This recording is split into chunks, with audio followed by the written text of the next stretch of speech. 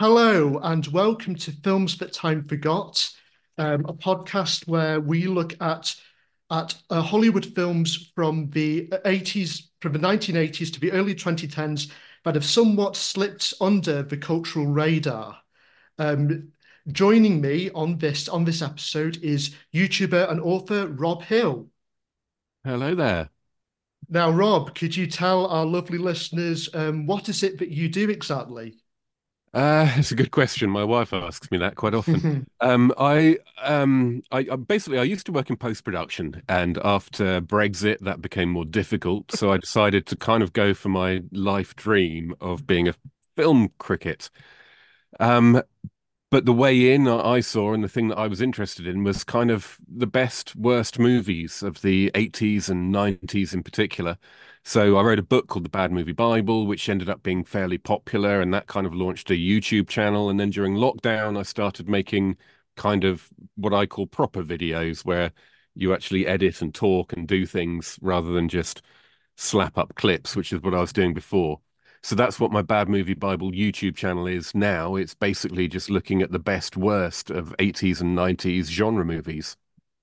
Yeah, I mean, having watched the videos and read the book, I can probably recommend them. I It's introduced me to all sorts of films I didn't know existed, such as the God, that weird Indonesian one from 1974 with a guy karate chopping a robot. I think that was your spy movie section. That one caught me particularly by surprise. Yeah. I mean, this is the thing. Honestly, for me, it's a journey as well, because as much as I think I know all these obscure and unknown and particularly foreign genre movies of that era, once you start digging deep into a particular subgenre, there's so much you realize you didn't have any idea about. There are so many crazy movies out there that we in the West either don't know about or have forgotten about or really, frankly, need to know about. I mean, is it easy to find how hard or easy is it to find information about some of the more obscure entries? Yeah, it is a challenge to be honest, because it's nowadays it's tricky because obviously everyone kind of uses the internet as their primary resource tool, their primary investigative means. And really, a lot of these movies are so weird and obscure that they never kind of did that thing where someone put them on the internet and talked about them on the internet and so on. And particularly like Indian movies or Filipino movies, maybe even a few Turkish movies, there's often absolutely nothing about them on the internet. And you've got to kind of dig down into the local culture to try and figure out what they made and why they made it. Yeah, I mean, I mean that must be particularly for some of the 60s Malaysian films. I that must take a hell of a lot of man hours just to try and dig up even something slightly tangentially related to it. Yeah, that's true, actually. Yeah. And then even if you find that the movie exists, you've then got to find the movie itself, which, to be honest, I'm not a big fan of using these dodgy DVD resellers who Oh yeah. essentially just rip off a movie and then sell it. Piracy, when it comes to movies like this, is a grey area because they've been forgotten about. They often haven't been released for 30 or 40 years. So, grey areas are grey areas, but I don't want to pay someone to rip something Yeah. off. So really, unless it's on YouTube, it can be tricky, or like a weird streaming service like Amazon Prime, which for some reason I'll never understand, is absolutely full of crazy old Oh Indian yeah. movies, which for some reason you can't buy anywhere else, you can't find anywhere else, but they're on Amazon Prime, and if they're not, then hopefully they'll be on YouTube. Otherwise you're a bit stuck. Well, one film that is easy to source, unfortunately, is today's film, the 1999 Arnold Schwarzenegger action horror film, End of Days. Now, Rob, now I have a feeling you've heard of this. Oh, yeah, you've seen my channel. You know full well I've heard of this, and I saw it when it came out. I think I actually saw this in the cinema. Oh, That's how right. old I am, for one thing, and that's how poor my taste is for another.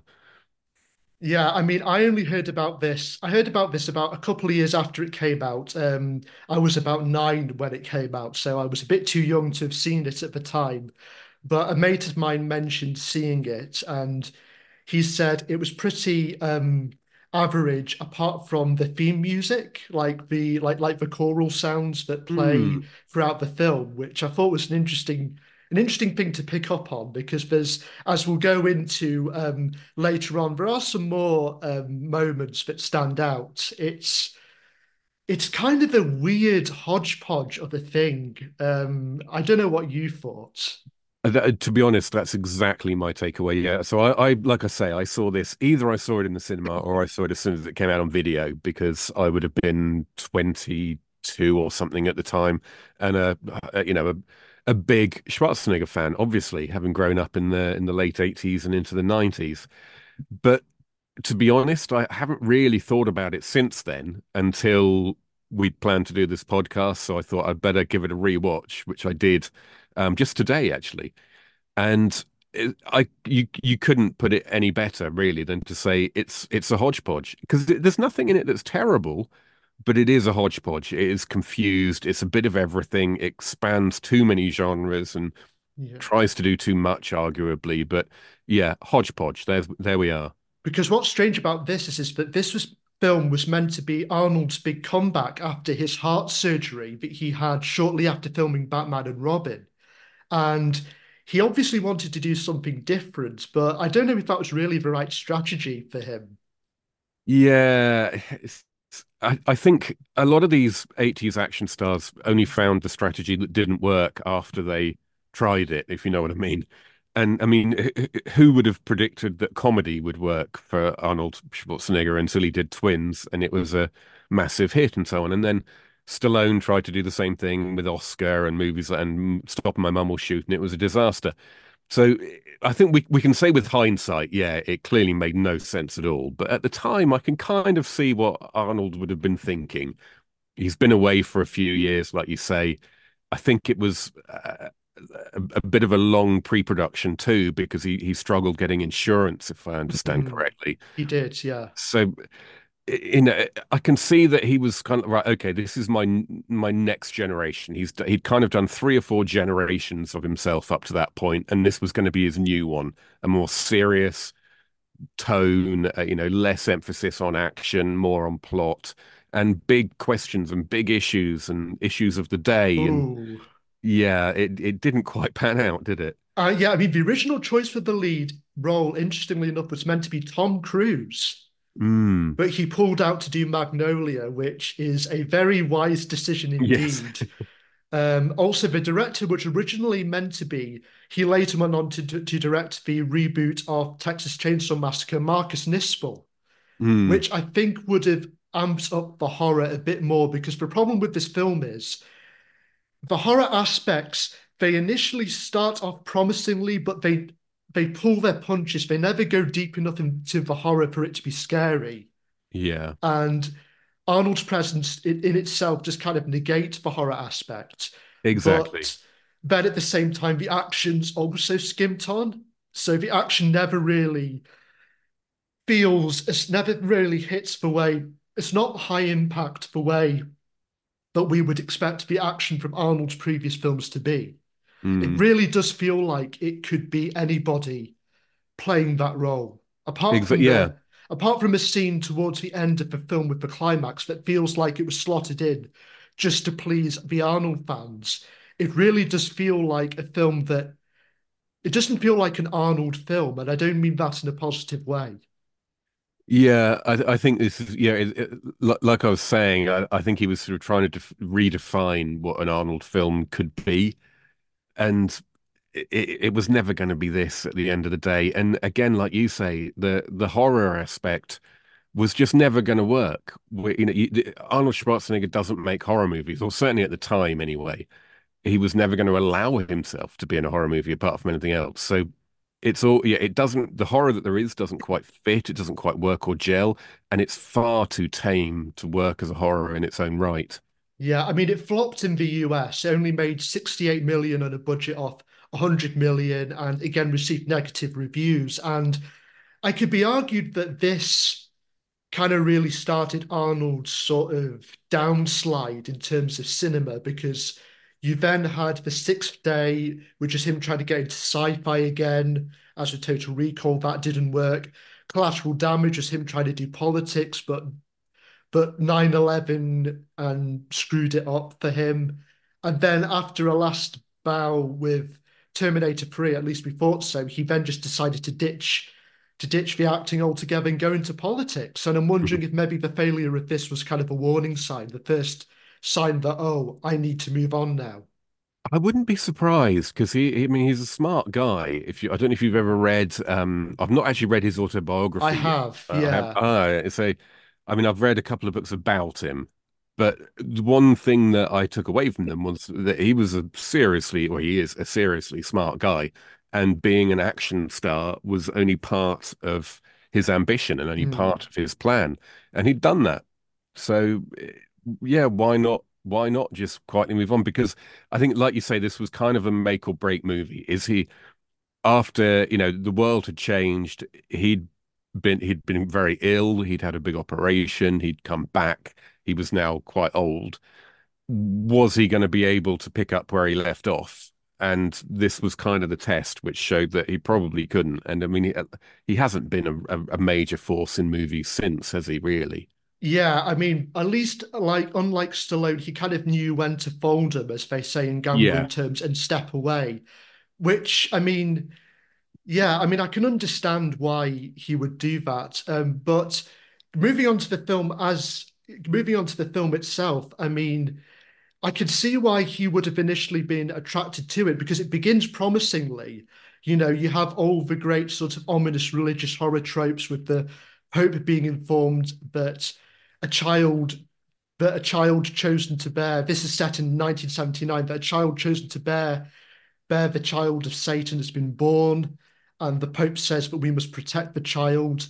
And then we cut to the child, who later turns out to be a young girl called Christine, being born in a New York hospital. She gets kidnapped by Miriam Margolyes, who takes her down to a basement where the baby gets fed sort of like snake blood. The snake gets cut and the baby gets fed its blood by the ever-present Udo Kier. Yeah. So that whole opening, that I actually think that whole opening does sort of start promisingly in terms of the horror. Yeah, You know, yeah, I think it does. Yeah, it sets everything up quite nicely, and it also establishes an intriguing aspect within the Catholic Church, which is that you've got factions who think that mm, this child should be murdered in order to prevent, which is frankly the only logical conclusion to come to, really, yeah, isn't it?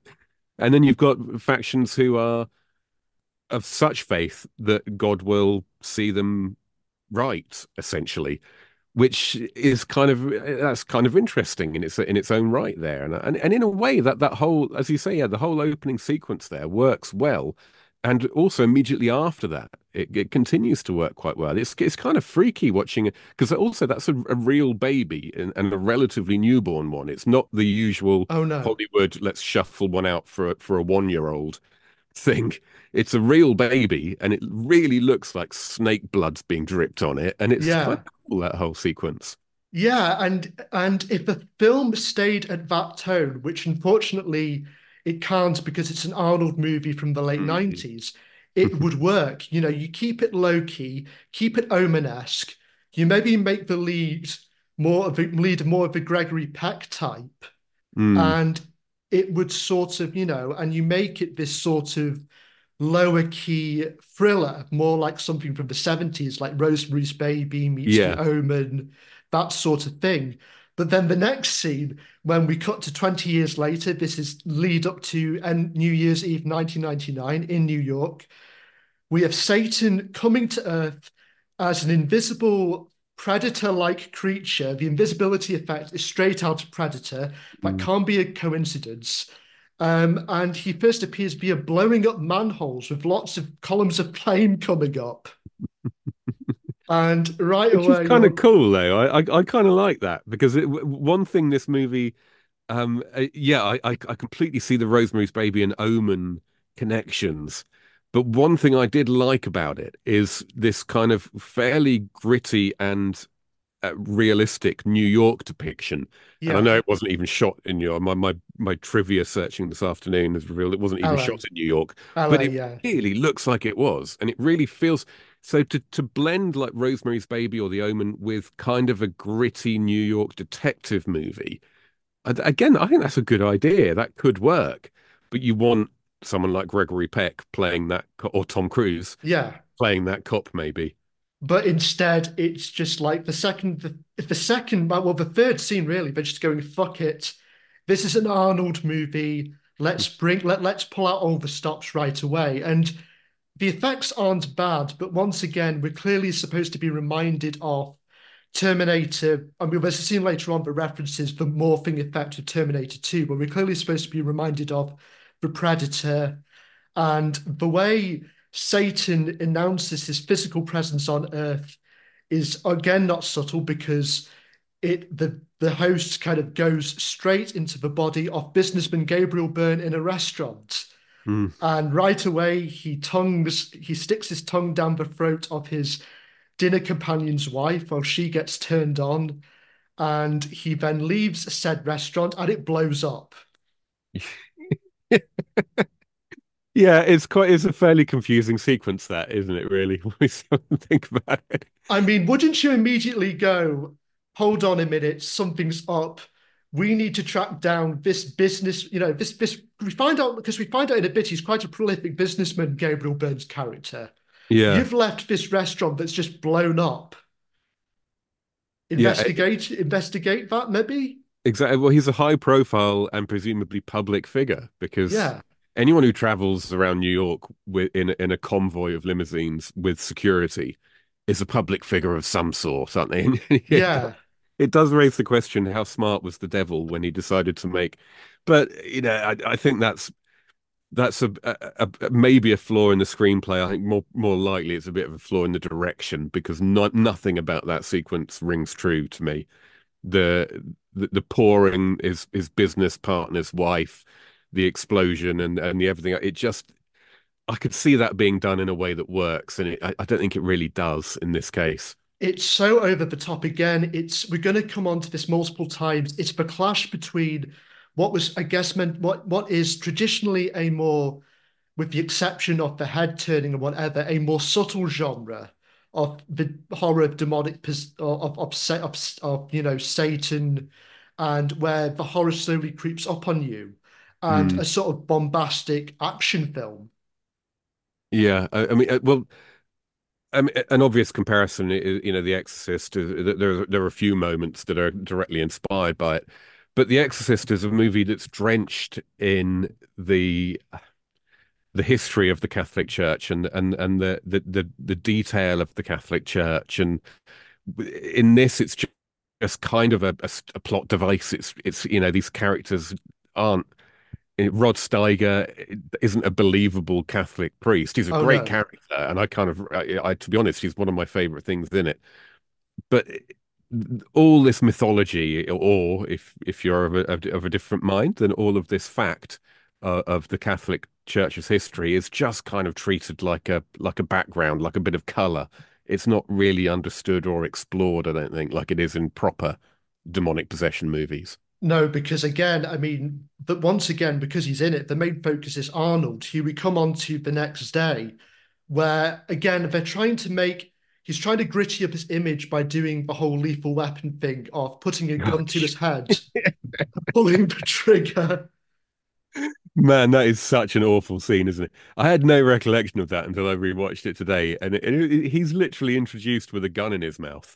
And Yeah. I can see that that was in the screenplay, and I can see that that makes complete sense for that character.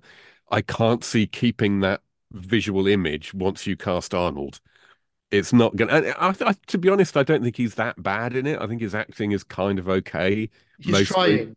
He's trying and he's doing something. He's not just playing Arnold. But yeah, that's asking too much, really. Yeah, and he's also called Jericho Kane, by the way, which is a wonderfully subtle name about in a religious themed film. Of course, of course. And he gets picked up, of course, in his gritty apartment by his partner, Bobby Chicago, another wonderfully realistic name, played by Kevin Pollak. And I have a feeling Pollock knew this film was awful, or he thought this film wasn't going to turn out well. So he just kind of, I don't know, it just feels like he's not taking it 100% seriously. Yeah, well, yeah, yeah. I mean, I think yeah, Kevin Pollak knows the score at the end of the day. He's going to show up and he's going to deliver, but he's also going to know that it's a joke, I think. Yeah. And they both prep up and go off to because they both work as private security guys guarding Gabriel Byrne. And and whilst they're on security duty, they know Arnold notices that a sniper's about to shoot Byrne, and then chases after him. And for the first action scene in the film, it's really quite a weak one because Yeah. there's this awful bit where Arnold, because the sniper's on the roof, Arnold's following him in a helicopter, and to to physically get the guy, Arnold is lowered down by like wires, and he's like hanging from wires like he's flying, and the Mm. helicopter's above him, and it's just this kind of image for an uncomfortably long period of time. It's And that era, isn't it? The American action movies of this era are often so awkward because it's the crossover period. It's the crossover point, isn't it, between the old style of action and the new style. I suppose maybe The hmm, Matrix was the first kind of, yeah, real line in the sand there. But it didn't all change overnight. And so you've got like Arnold hanging from a wire underneath a helicopter in one of the most undynamic scenes imaginable. And none of it makes any sense either. He's not hanging right. The helicopter's going up and down, but he isn't. He's attached to this cable in the small of his back, and then literally in the blink of an eye, he isn't. They don't. There's just too many little corners cut there, I think. yeah. And the sniper's this elderly guy, and he and Arnold both fall in midair through, right down to the ground. They fall through like some glass as well, and this guy is totally okay, no problem at all, and runs into a subway and kind of totally okay. And he then where Arnold holds him at gunpoint and he rambles on about the Dark Lord being released. Arnold then shoots him and discovers that the guy was a priest.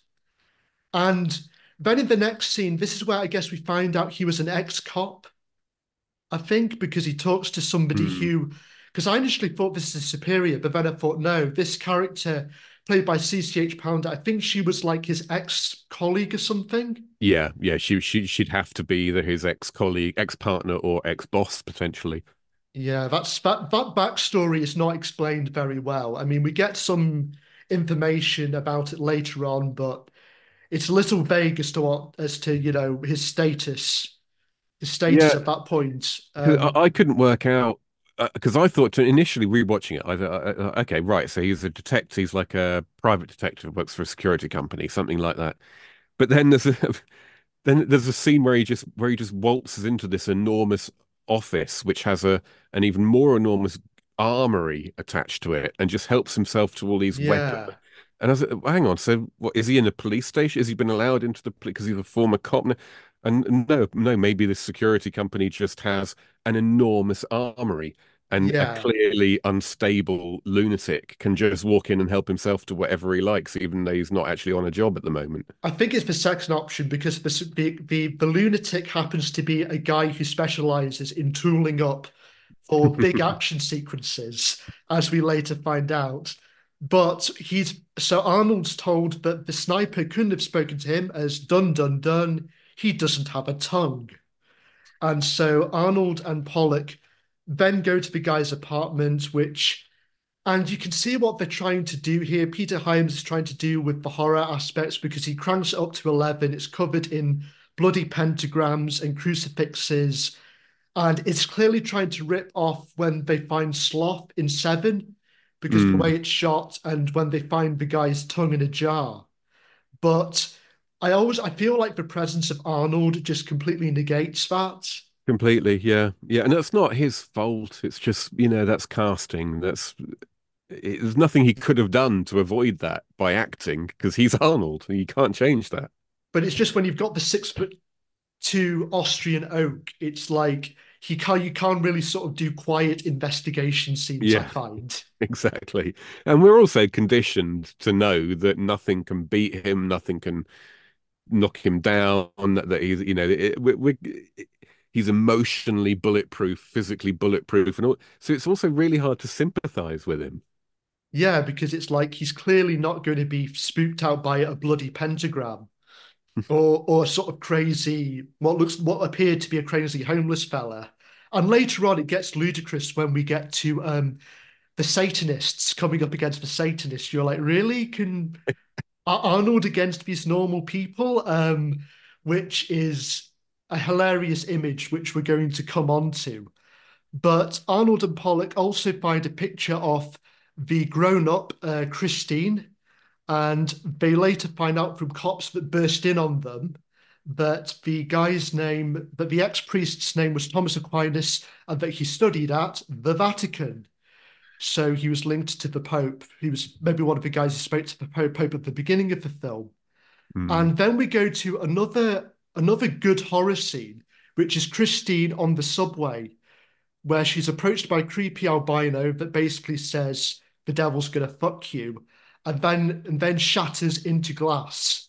At which Yeah. point Christine wakes up and it's found out that this is one of her hallucinations or dreams that Satan sends her to inform her that he's coming for her. And whilst this sequence is really well put together, you get a lot of tension between Christine and the guy playing the albino, and the shattered glass effect is really good. Isn't it a bit weird for the devil to announce his presence and what he's going to do to her? Does he not think that would freak her out? Well, everything this devil does is kind of weird, though, isn't it? It's a lot of the things he does, he seems to be doing for the benefit of the screenplay rather than his mission to take over the world.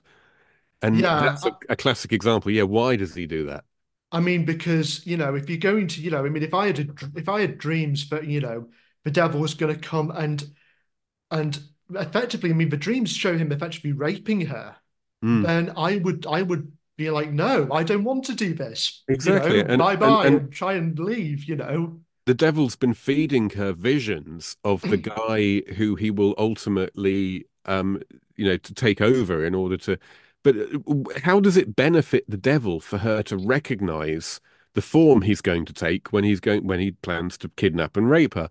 It's like it's great for the drama, but it doesn't make any real sense. And we later find out that Miriam Margolyes, who has been assigned as her guardian, hasn't really been informing her of this, hasn't really been sort of winning her over to Satanism. She seems to have Ex- just looked after exactly, Christine yeah. and just assumed she'd be okay with it. When it's revealed that Miriam Margolyes, that this Satan's love thing, her effective stepmother, when it's revealed that she, like every other character in this film, is actually a Satanist, it just begs the question: well, why, if she was brought up by a Satanist, surely she'd want to prepare the ground by introducing her to some of these ideas, maybe because you could quite easily, and we've all seen that movie, raise a child who wants to be Satan's lover, who wants to have Satan's child. But for some reason, despite her being there, they don't do that. I think maybe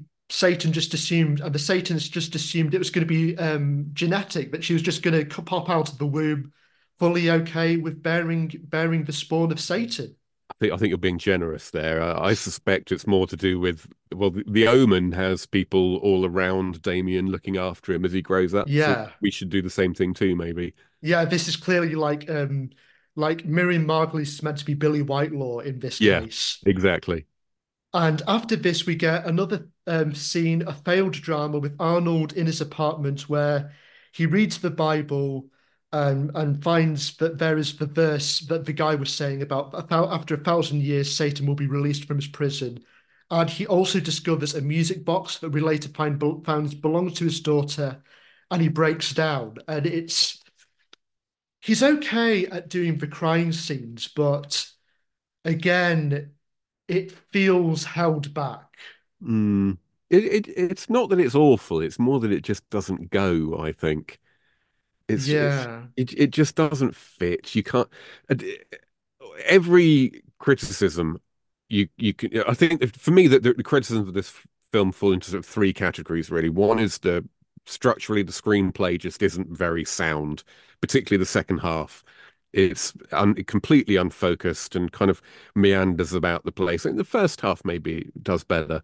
Arnold is horrendously miscast, Oh which is yeah. perhaps the biggest problem. I love Arnold and he's not terrible, but he is profoundly miscast. Hmm. And then the other one is just the fact that you can't see anything.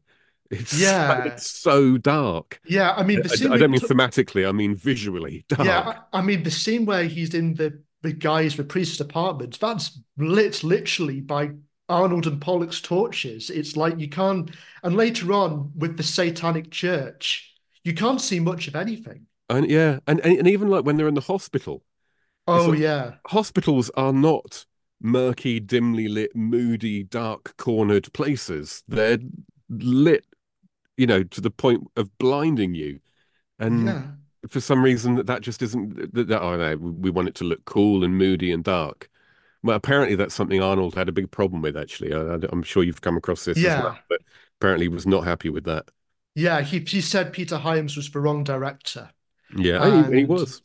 yeah, I mean he's directed some great films like Outland, but on this occasion he was way off. Mm. Yeah, So yeah.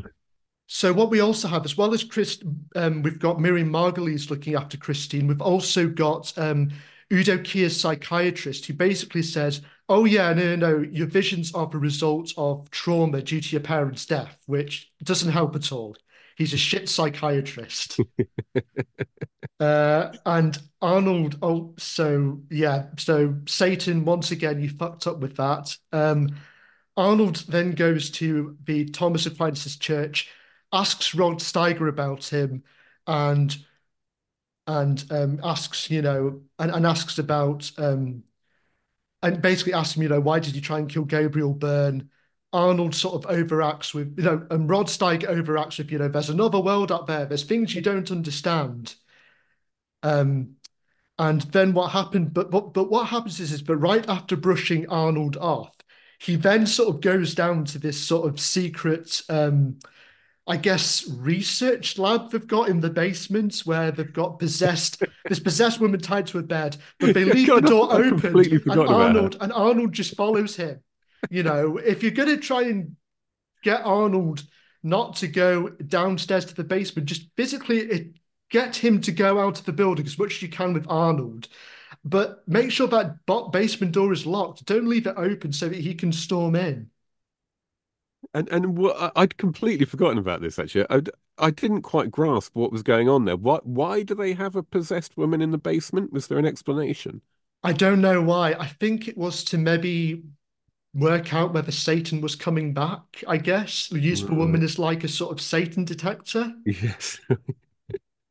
And in a bed, which is an exact replica of, I mean, I haven't gone back to look at it, but in my mind, it's identical to Regan's from Oh, it Regan is. O'Neill, is it from Oh, The Exorcist? Yeah. oh yeah, they've got it tied down and everything. They're basically just ripping off the iconography as much as they can. They've got the creepy Agnus Dei theme that's like the Omen, it's chanting, it's they use every trick in the book for this, and none of it comes off because of the writing and just how Arnold sort of handles the scenes. Because later on, we get him going to the hospital, which, as you mentioned, is weird lighting, to meet Thomas. And they discover that he's been crucified by Gabriel Byrne onto the ceiling. And and this is initially creepy image, but it's ruined by the cop afterwards saying maybe the guy did this to himself. Yeah. And then and Arnold says something like, "Well, how did he get the last scalpel in his wrist then?" Yeah. So, well, the question really is, how did he suspend himself 10 feet above the ground to the ceiling before attaching any scalpels to himself? But whatever, yeah, it's just, yeah, it's not. All the pieces are there, and in moments like that, you just really needed someone who knew what they were doing with a thriller type script, who knew how knows how to make cops talk to each other, who knows how to write a scene in which a cop goes through a crime scene, and has a conversation. Maybe there's a bit of banter, maybe there's a conflict or whatever, but it just none of it rings true. Yeah, but it's weird though because Peter Hyams isn't a stranger to this. He did Yeah, yeah. Outland, which is High Noon in Space, starring Sean Connery, really well written, and then But he did The Relic. specifically, yeah, no, but this kind of thing is, to be honest, I think the Relic's probably a bit closer to End Yeah, of Days in my mind than it is to 2010, the year we made Contact. Contract is a favorite Peter Hyams movie of mine, and obviously Outland as well. But both of those movies from the early 80s, have incredibly believable and naturalistic dialogue. And it's generally spoken by men's men in a tricky yeah. situation, and it's exactly the kind of thing you'd think he'd be good at, and But this presumably is was, just but maybe the writer wasn't. so. Yeah, I mean, in another coincidence, contrived coincidence, Thomas Aquinas has on his chest Christ in New York, and Arnold immediately puts two and two together and goes, "Oh, Christ in New York," like in the 1960s Batman TV series, Christ in New York, Christine York, Christine York. We've got to find somebody called Christine York, and they head over to see her in her apartment where the actress playing her, Robin Tunney, once again gets her tits out for the camera in it, Mhm. something that's totally not gratuitous at all. Yeah, yeah, it was a bit. I don't know how much extra they paid her for that one little It, scene. That whole sequence is weird, but I don't know if you'd noticed this, but I looked at IMDb's trivia page afterwards, or the Goofs page or something, yeah, and it did confirm what I thought, which was in that scene as she walks. I think it's actually just exactly the shot after she flashes her breasts for no good reason. You hear someone say "go," and then she walks into the shot, really, and Jesus. I said, hang on a minute. So I rewound it and did it again, and it's Oh, really apparent. Someone oh saying "go," and God. apparently that is Peter Hyams giving Oh, her cue at the oh beginning of the Jesus. scene. I mean, Robin Tunney isn't. I mean, she's okay. She tries her best with this character, but she's not given much to work with. She's very much the wild-eyed ingenue who kind of is, yeah, prey to all these horrific visions. She has, there is another one earlier on, which is again well directed, but once again, why is Satan doing this? Where Gabriel Byrne visits Udo Kiers, the psychiatrists, and has sex with his daughter and his Yeah. wife, which then morphs into Robin Tunney. Again, the effects are well done, and it is disturbing, but logically, there is no reason why you would be giving her this. Exactly. Yeah, it was as if I couldn't stop thinking about Bram Stoker's Dracula, the Yeah, Ford Coppola movie, yeah. during that scene. I swear they were just like, okay, we want a scene like that one. Yeah, just cherry pick it. If it doesn't make sense, whatever. This feels like a guy who is inexperienced with horror, trying to Mhm. jam together, trying to write a horror script, trying to write a horror script or make a horror film, but he doesn't really know what's scary, so he picks up a ton of films of random and just goes, right, I'll pick this bit from here, this bit from there, whatever. If it doesn't make sense, we just got to put it all in. Yeah. And also, as well as the gratuitous nudity, we get some gratuitous blood as she comes out of the shower, sees her butler in a bath covered in blood, who she's just been speaking to. How they managed to get the butler into that bath and have so much blood come out of him in a short space of time, I have no idea. And she's then immediately attacked by the rogue Vatican faction that wants to kill her. And right after that, and they take a long time in doing so because we've got the knife right over her. They have to say some sort of rite or whatever, which gives enough time for Arnold and Pollock to burst in and save her. The action scene we get, it's okay. We get some good kind of people jumping out of window stuff, but Hmm. again, it's very low level for Arnold. I mean, if I was watching this in the cinema, I'd be like, really? God, this is anybody could do this action scene. You could have Michael Douglas doing this kind of stuff, and it Exactly. wouldn't look Yeah. spectacular. And it could easily have been a Michael a late 80s Michael Douglas thriller that scene could have been used exactly the same.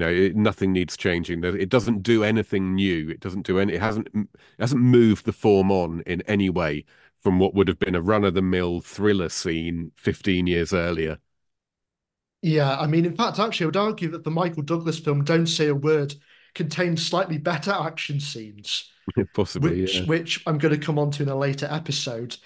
Um, so Arnold tries to ask Christine about Thomas Aquinas, but gets interrupted once again by Miriam, who kicks him out of the house, and Miriam then gets told by Gabriel Byrne, no, by Udo Kier, to bring Christine to Satan, and and she refuses for no reason as to keep Christine at the house. Arnold then gets back to the house to ask her about an amulet. So he leaves, then he comes back again. Hmm. And he's asking her about a random amulet that he found a description of in one of the books he took from the house. The detective work is very minimal in this film. Yeah, Um, and also almost all the clues that Arnold gets to work with, he doesn't really find them. They kind of just land in his lap. Almost yeah, every cue he gets to shoot off from, everything that he gets to work with, is just kind of there because the script needs it to be. It's not, he doesn't do anything clever to find stuff out or, no. you know. I mean, apart from doing the whole Christ in New York bit, everything is just, handed to him on his lap. Oh, look, this is in a random book I found. I Hmm. found for like 2 minutes. Oh, look, somebody tells me this. Oh, look, something's written here. Yeah, he's kind of weirdly passive in that part. And also, what's weird about this scene is just before we get onto the hilarious Arnold versus Margulies fight, is both him and Christine have a shared hallucination of human maggots in an apple. And you're like, hold on a minute, how is Arnold getting the visions? Yeah, exactly. Yeah, I thought there was going to be more explanation there, and I assumed it was going to come back to his wife and child somehow. Yeah, because we find Uh, out y- earlier y- on his wife and child were killed. Yes, exactly. Yeah, and so that I expected that to mean more than just justification for Arnold being depressed and so on. I figured that in some way it would all be tied together. Like he was prophesized as well as the savior who would Yeah. have his great love taken from him, and that he was cursed. There was nothing he could ever, he was only ever going to end up dead, but he would save this. But they don't, none of that happens. None I, of that is explained. So yeah, he's just like, well, but then why are you seeing her vision yeah. too? Yeah, I mean, I think maybe Rod Steiger vaguely mentioned something about him being a chosen one later on, but it's a very rushed off Uh, piece of dialogue, and we don't get anything else to support that. So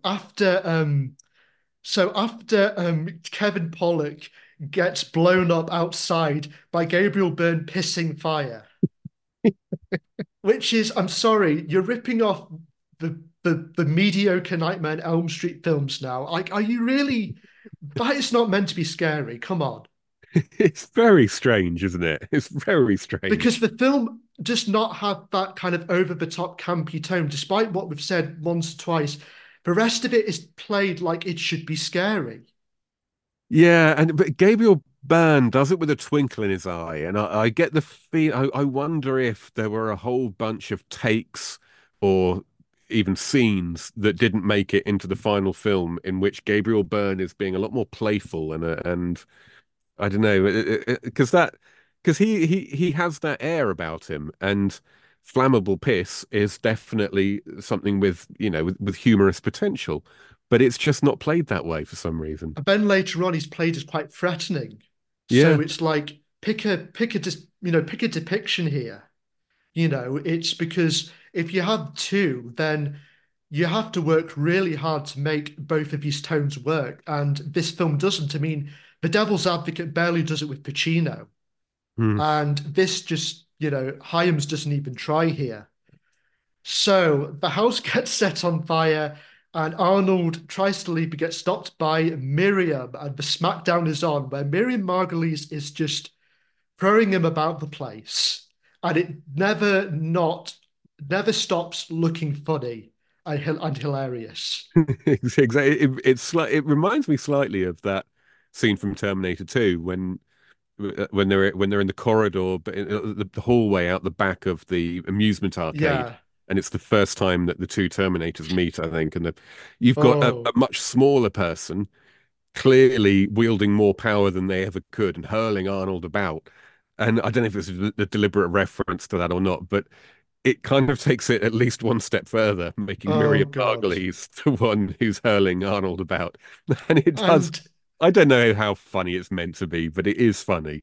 yeah, it takes out all the tension and all the fear whatsoever. It ruins the mood completely.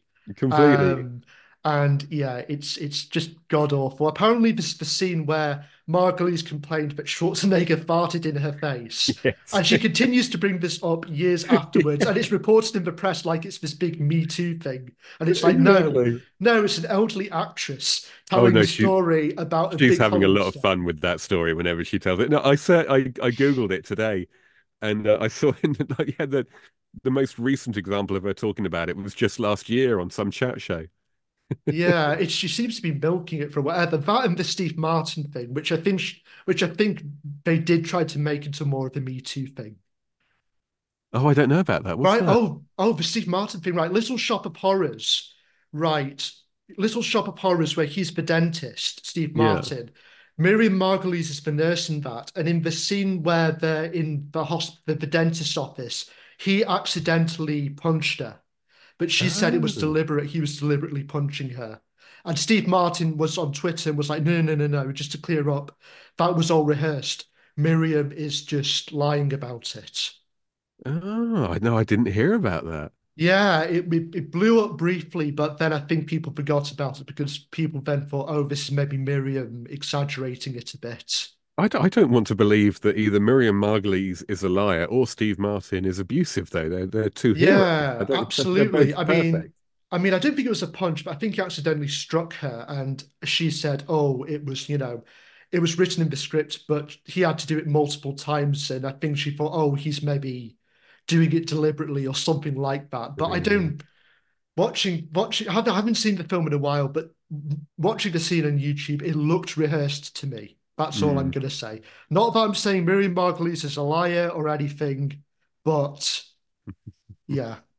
So, away from Miriam, Arnold and Christine escape, only to be confronted by his possessed ex-cop partner. And this is when we first learn that Satan can kind of possess people. Mm. And Arnold shoots both of them. And yeah, but the possessing people, it's weird because sometimes it's just one person but then other times it's multiple people. And you're like, should you not possess multiple people? Like in It- the it- underrated Denzel Washington film Fallen? oh, absolutely. Yeah. No, good. Yeah, good reference.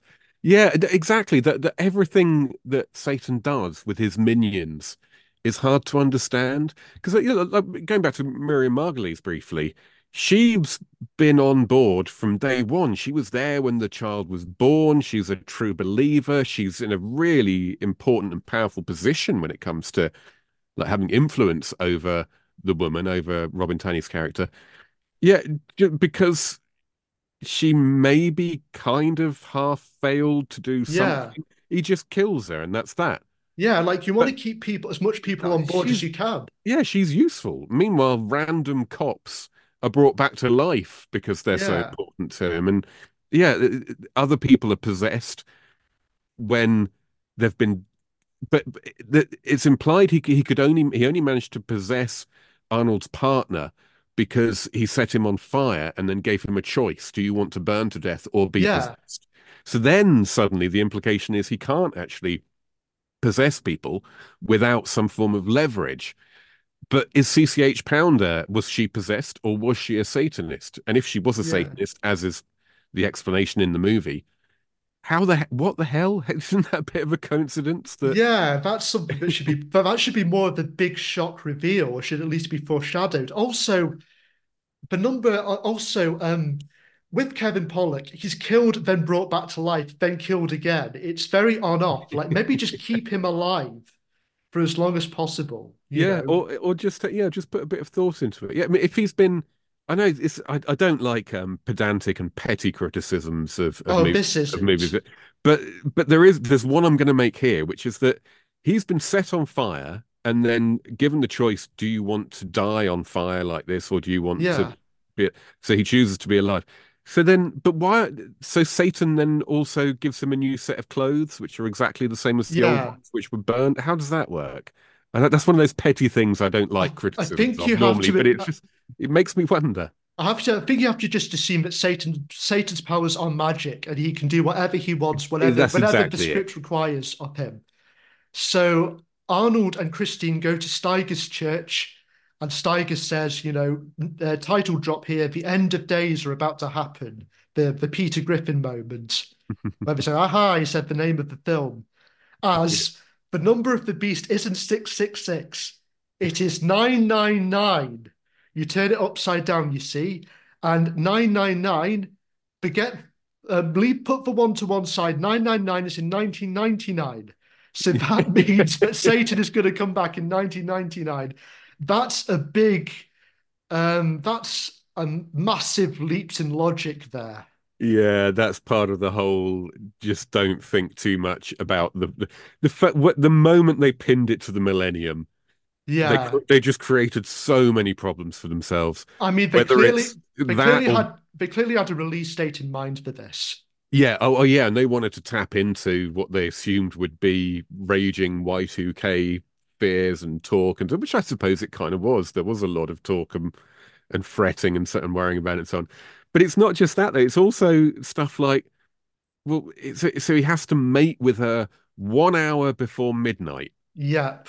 And But Arnold says Eastern or Standard yeah, Time. there's even a joke about it. Yeah, they even joke about it, and they just kind of brush it off and just But yeah, why would Satan, a millennia old being, follow American time zones? exactly. Or even or the Gregorian, whatever it's called, calendar. Large parts of the world don't even use this calendar, let alone when it strikes midnight, and also let alone whether 2000 is the first year of the new millennium or Yeah. 2001, which according to the maths, which is kind of important when it comes to numbers, is the actual millennium was at the end of the year 2000, not the beginning. So, but none of that was necessary. They didn't need to have a millennium twist or a millennium angle. It could have just been Satan. He's coming back. Yeah, exactly. But I think I mean, this feels like a script that was written in a day, and they were Yeah, just randomly pulling ideas out of nowhere to justify that's exactly it. Yeah. the plot. So Arnold dumps Christine in Steiger's church and goes back to his apartment where he's confronted by Satan. And now this is one of the moments that I think does work in terms of Satan being like the Prince of Lies, where Hmm. he transports Arnold back in time to when his wife and daughter were killed at home by sort of armed robbers, and Arnold couldn't save them. And he says, and he does a T1000. There's a really goofy T1000 effect where he sort of creates this portal in sort of like the Christmas tree for Arnold to go through. And I thought, oh, you're clearly doing that. Somebody in the effects team is doing a reference to the liquid metal of the T1000. Um, but Arnold basically says he can bring the wife. No, Satan says he can bring Arnold's wife and kids back if he can. If Arnold will join him. He doesn't have many good one-liners in this film, but he has a good one here. He says, to Satan, "You are just a fucking choir boy to me." Yeah. And then they fight. Arnold is dangled out of a window by Satan. At least it explains this isn't as implausible as the Miriam Margolyes thing. He initially agrees to go with Satan, but then gets the drop on him. It's all very cliched stuff, and this is the one scene in the movie that really is pivotal to Arnold's character. And it Mm. starts off promisingly with the recreation of the murders and Gabriel Byrne's performance. But then it just kind of, but then unfortunately, the presence of Arnold being there means it just kind of peters out into this weird compromise. That's yeah, yeah. I agree exactly. Actually, yeah. this at this point in the movie, we've had a few scenes in a row of just kind of blah, just stuff happening. Not really, nothing really working that well. And then that scene there does stand out. It's probably my off the top of my head, it's maybe the standout scene from the second half of the movie because there's real power and it's genuinely effective. But then it ends up like everything else. It ends up just tying itself in, or or maybe it should tie itself in knots, but it doesn't have to because it can just make Satan be whatever Satan needs to be. And at that moment in time, Satan is a completely fallible, gullible, normal person who Arnie can pull out of a window and throw to the ground several stories below and then be free and safe from him. And that's Satan, you know? It's like Yeah, it the fact completely. he's just fallen a couple of floors, that means he's no longer a threat. Like, Yeah, why does he have to fall? Why is he subject to the same can he laws of not? physics as we are, and Can he so on not? and so on? Also, even for an Arnold movie, it's pretty. It really lessens the impact to have him effectively defeat the main villain about halfway through the film, 60% of the way through the film. You know, Yeah, it doesn't create much, suspense or anticipation for the climax. So yeah, it's just the decisions the film makes with Satan is just very weird. It's like he's not as strong as he needs to be, um, and he's not as scary as he needs to be. It's like, yeah, there's no tension at all. yeah. Unless he suddenly is really strong and really Oh scary, yeah, completely out of the. which And it's like, well, what's the rules here? yeah, like he only just decides to assume the beast form at the end of the film, and you're like, you waited that long? So we then go to Arnold going to the church where Christine and Steiger are. There's a big confrontation between Steiger's faction, which are the good priests, and the evil priests that want to kill Christine. And then Satan enters and only kills the evil priests. Somehow doesn't kill Steiger. He should have maybe killed all the priests, but yet Steiger's still alive. So Arnold and Christine, oh, and resurrected Pollock. He got better again. Yeah. He's Um, back. yeah, flee through an alleyway, and then they're confronted by Satanists. And there aren't many Satanists in the film. I tried to do an average head count. I don't know, could you work out how many there were? I think there were roughly as many as there needed to be at any given moment. Yeah, well, later Where on, the hell did they come from? That made me laugh out loud when yeah, it's suddenly it's just surrounded by Satanists. teleportation power, and they're all ordinary people. They're not like massively muscular people who you can imagine fighting one on one with Arnold, or they can hold their own. They're all just ordinary run-of-the-mill New Yorkers. Yeah, And you can't see any of them because the cinematography is so dark. oh You can yeah, only see silhouettes. yeah, which I'm sure Peter Hyams thought looked effective. And Pollock once again betrays Arnold and leaves with Christine and leaves him to get beaten up by the Satanists, which again doesn't work. It because Arnold is 6'2". Come on, 6'2", built like the proverbial outhouse or shit house.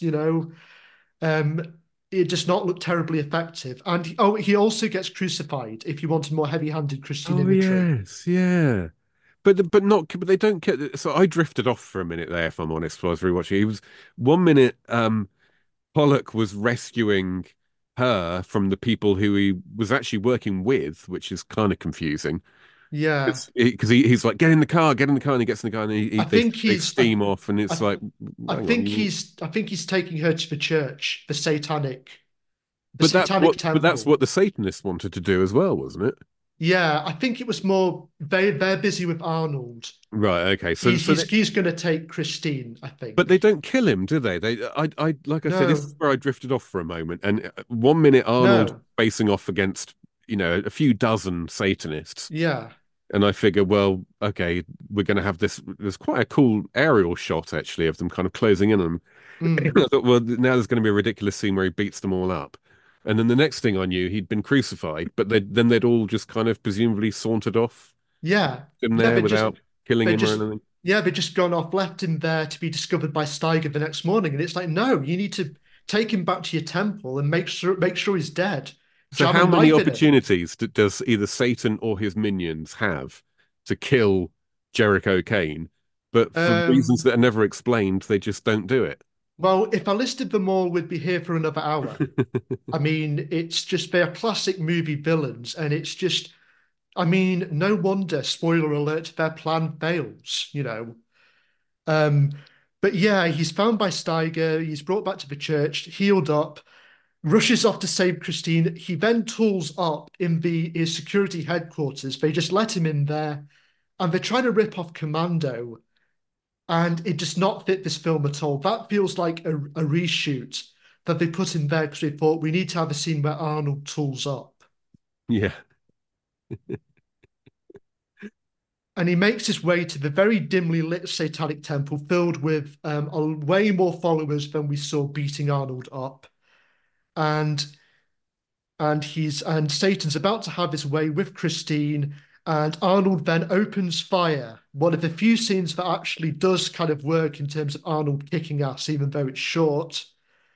And he sort of takes Christine hostage, threatens to just a fake out where he threatens to kill her, but then but then but then Satan kind of tries to use Pollock to shoot Arnold. Yeah. But then Pollock changes his mind, and then Satan kills him. So if Satan kind of thought Pollock would change his mind and was vulnerable, Satan maybe should have just done away with Pollock.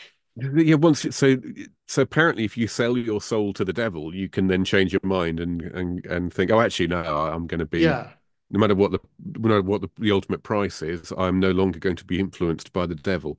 Which don't and again, like, none of that makes any sense because also she's the most important thing in the movie, and Arnold's got hold of her with a gun to her head, and Pollock's kind of like veering about the place with his gun. So what Satan's plan then is to have Pollock shoot Arnie if he can't talk. But Arnie's got a gun on her, so isn't that rather a risk? Frankly, it's I going to mean, send him back to his grave for another 1,000 years, waiting for the next millennium. yeah, I mean, maybe he's counting on the resurrection powers working, I guess, but Hmm. yeah, it's a very flawed plan. Yeah, yeah, Satan is not thinking things through at all. We then get another action scene, which actually does kind of work in the subway because Arnold and Christine are on the train. They think that Yeah. they've escaped Satan, but he's in front of the tracks. They run him down. He then kind of bursts up through the bottom of the subway, and they kind of try to shoot him off to get him off the train, and they decouple the train so that the carriage he's on gets kind of pushed away, and then he kind of jumps onto the part of the train where Arnold's on, but Arnold blasts him away with the shotgun. That works. Hmm. Yeah, I agree. Actually, yeah, there's some good stuff in that sequence. It still feels a bit like a missed opportunity. I mean, imagine a sequence like that in a John Wick movie, for example, or something Yeah. like that. You know, there's so much room for invention and using the environment around you to do clever things, and they don't really. But it's still an effective scene, though. It's still an exciting action scene for that movie. Yeah, I mean, they could have had, the devil, I don't know, maybe taking control of the train driver or sort of Mm, manipulating the environment yeah. more, like, say, I don't know, making the seats fly up and attack Arnold, really pushing him back, sort of showing his super strength. We don't really get a lot of that from Satan, and I'm wondering if it's maybe an Arnold thing, like maybe he didn't want anybody to try and outmatch him. It could be actually. Yeah, it could be because he doesn't. It feels like again it feels like there's another movie that could have been made in the editing here, or that maybe was the original movie that they then backtrack from. And Gabriel Byrne could and should be in this more, I think, doing more stuff. Yeah, you wonder if it's almost like what happened with Robin Hood, Prince of Thieves, where Costner cut out a lot of Rickman's best scenes for Sheriff because he thought he was upstaging him. You have to wonder if that happened Hmm. when Arnold came on board here. It's like this is my big comeback. I do not want any of the upstaging, okay? I am the number one star. Yeah, it could well be, yeah. And again, a lot of the scenes that do end up uh, that we do have between Arnold and Satan are very much Arnold scenes, like the end one we've just been talking about. Actually, at one point, Arnold shoots Satan with a rocket launcher, Yeah. and it's, it's like that. Okay, that I don't believe that was in the Tom Cruise version of the Oh script no. somehow. But you can tell which bits are tacked on immediately when Arnold signed on. You can tell as clear as anything that like Mm. this was added in because we've got to have Arnold shoot Satan with a rocket launcher. And I think at one point he was apparently going to say something like, "I'm sending you back to hell." You see that if they'd gone full bore in that direction, I'd have loved this movie. If they'd just made it really stupid instead of trying to keep one foot in kind of like a proper gritty thriller vibe, it could have been great. But would that have worked for like a 1999 audience? Would a Oh 1999 no. audience have No, bought that? no one would have watched it. But now we'd all be laughing about it. Yeah, it feels like around about the late 2000s, early 2010s, that kind of over the top action really kind of came back, particularly casting action Mm, veterans. But like in the late 90s and early 2000s, because you have it with Stallone as well, because he did films like Detox, mm. which is a really ropey whodunit movie, which again, not suited him at all, very much a low-key thriller thing. So It's, sadly, it was a sign of the times. exactly, yeah. He was in the exact same boat that Arnold was making this, which was that, the world had moved on and they just don't, their ultra muscles, 80s, one-dimensional Mr. America types just weren't working anymore. And they made movies like End of Days and Detox and God knows how many others, sort of almost thrashing about trying to find a new way to be. Yeah, and I mean, there are moments in both guys' careers, particularly in the 90s, where you can almost smell the desperation coming off them. And you definitely feel the desperation with some of the Arnold stuff where he's reacting to his wife and child. It's like, no, I am a serious actor now, Yeah. trying to really push this idea in the audience. Look, you see, I can do more than just have the muscles and punch and shoot. And it does feel a little desperate.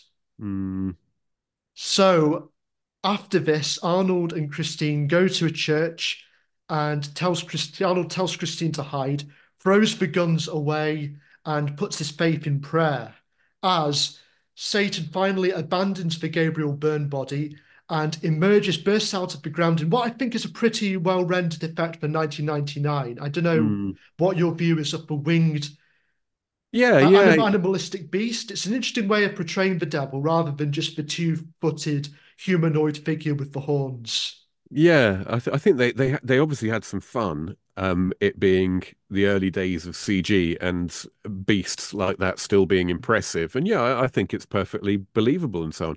It was originally shot. I assume you know, but it was originally shot just with Stan Winston Studios physical effects. Ah, yeah. That's how they originally did it, but then decided afterwards that they were a bit too limited in what they were happy with Hmm. and what was they found convincing. So then they brought in, I think it was Rhythm and Hughes Yeah. to do the CG version of it. And I know that the Stan Winston guys were a bit disappointed because there's only a few frames or a few seconds of their work in it, and it had been 6 months for a whole team. And I mean, I part of me, think, I generally I'd prefer the physical thing to the CG, yeah. but this was in the age. This was done back in the age when CG wasn't overdone. There's a few No. shots. Frankly, it's not. It's not dripping with it, so I think it works fine. But it didn't stand out as much as it did, say, back in the mid 90s. So you could actually use it to portray a creature like what we see. And it looks impressive. I thought in some scenes it looked a bit like a sort of evil pterodactyl almost. Yeah. And again, though, well, once again, though, the Arnold fans, this is a disappointment because, okay, we've had the big action, we've had the medium-sized action scene, but we've not had the big action climax because there can't be one. Mm, So you've got Arnold against this winged Satan beast, and the Arnold fan is going, how is he going to defeat this? Is he going to crack out the rocket launcher? what is he going to do behind his back? What is he going to do? Instead, it jumps into Arnold, and it possesses him to have his way with Christine again. Strangely last minute, as it's like just counting down to midnight. Like this is all very last minute for the devil. Yeah. And Arnold then has a change of heart and impales himself on a real life sword on a statue. Why is that real life sword there? That's good. I hadn't thought about that actually. Yeah, like I said, there's a real life sword there, like oddly convenient. And the devil leaves him after he sacrifices himself in a unfortunate visual effect where he looks like he's belching out fire. Yeah. And he then sort of dies in Christine's arms as he's reunited once again with his wife and daughter. And it's a very low-key conclusion. I mean, to which would have disappointed a lot of Arnold fans at the time to End of Days. So It, yeah, Rob, final thoughts. yeah, a disappointing ending, I suppose. Really, is probably it, it. It's a classic example of someone who has a clear and definable market, a whole swathe of people with whom they're really popular. I think he took them in a whole new direction in the early 90s with comedy, and they came with him, all in all, generally speaking. Even the ones that weren't very well received were popular with audiences.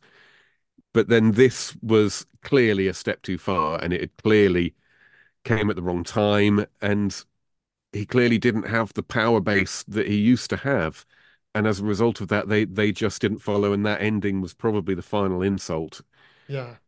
But my ultimate takeaway from the movie is that if you remove it from if you just remove it from the whole Arnold Schwarzenegger thing, if you refuse to see it as a vehicle for him, then it's an average. It's not a bad. It's an average kind of dark thriller. Yeah. It's there's nothing outrageously wrong with it. We've picked holes in it relentlessly, but you can do that with most movies, to be honest. It's it's perfectly nice and effective, and it does some interesting things in an interesting way. Then it kind of goes off the rails a bit and goes a bit vague and doesn't really come back together again. But it's shot on film. It looks, aside from the fact it's dark, Oh yeah. it looks kind of cool. I like the nighttime, rainy, gritty city look of it all. I like Arnold in it. Pollock's great. Rod Steiger is fantastic. Oh yeah. Robert Tunney's fine. He is giving it his all. He is really chomping on that. Every sort of vestment he can get a hold of in that church is being covered with his bite marks. Yeah, and that's why you cast someone like Rod. If you've got Arnold Schwarzenegger in the middle of your movie, and it's a movie that's going to need actors, you make sure you've got Rod Steiger in there, Oh Miriam yeah. Margolyes in there, Pollock in there. You make sure that you surround him with the best people, and they did, and they're kind of great, all of them. Pollock's brilliant. It's a totally one note performance, but it's exactly the kind of role I like and the kind of character I like, and that you don't really see much anymore. Yeah, it's weird how all these character actors they really get underutilized. They really get underutilized, and it's weird to say this, but you can imagine this film being done a lot worse nowadays with really dark lighting, jump scares aplenty. Yeah. I do think the benefits of casting Arnold in this film is you do get a good budget, which I feel like nowadays for this kind of film, you would skimp back on it if it's being made by something like Lionsgate. That's very true, actually. Yeah, that's very true. Yeah, he guaranteed an audience and that guaranteed a budget. Yeah, I mean, just one final thing just before we kind of end the episode, because we're coming to the end. What do you think led audiences to turn away from Arnold? Because it seems like he went very quickly from being the biggest star in the world of Terminator 2 to Last Action Hero flopping and everything else pretty much just being downhill from there on in. I know that's a big question, isn't it? I suspect part of it, and only part of it. I've always had this theory that the movie star thing is a little bit blown out of proportion in our minds. Hmm. We think of, you put Brad Pitt in your movie, you're you're laughing. And actually, Brad Pitt's been in a hell of a lot of movies that no one went to see. I think Yeah, people like their movie stars if they're doing exactly what they should be doing. So, like, if Brad Pitt's being a smart ass, but well, more appropriately, if Arnold Schwarzenegger is kicking ass and carrying a massive gun and doing one-liners, then I suspect this would have been a bigger movie than, if Arnold was doing all that in End of Days, then End of Days would have been a bigger movie. But it was also just at the end of their time. I really believed that. It was just, and this was my era, the late 80s when Arnold and Stallone were at their peak, and the early 90s when they still were really.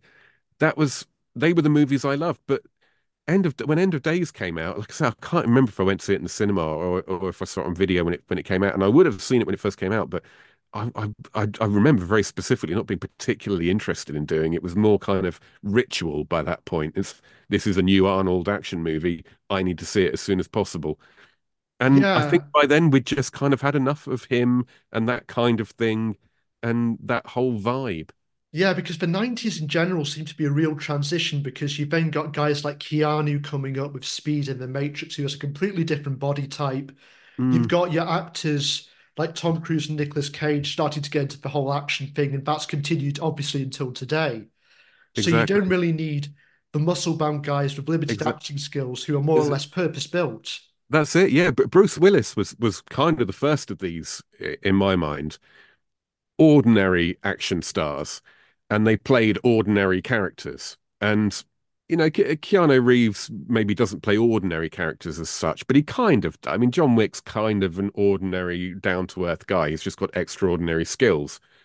But yeah, the idea of Mr. America, fighting Reagan's wars overseas and with massive muscles and massive guns, that was always going to have a limited shelf life, and it had just run out by the mid 90s. Because you also had like the muscular bound European action stars like Van Damme, and obviously, I mean, Lundgren's career had died a death earlier on in the 90s, but Van Damme, even at this period of time in the late 90s, his career was winding down as well. Yeah, yeah, exactly. Yeah, he came along too late, really, to get in on it. In '88, I think it was Yeah. Bloodsport, and he had his 2 or 3 years of shining very bright, and And then then, a couple of decades of slowly dimming. oh, yeah. And then, of course, you have Mr. Seagal, who is a story unto himself. I mean, you could do, there's podcasts devoted to the guy, so I'm not going to go into any detail.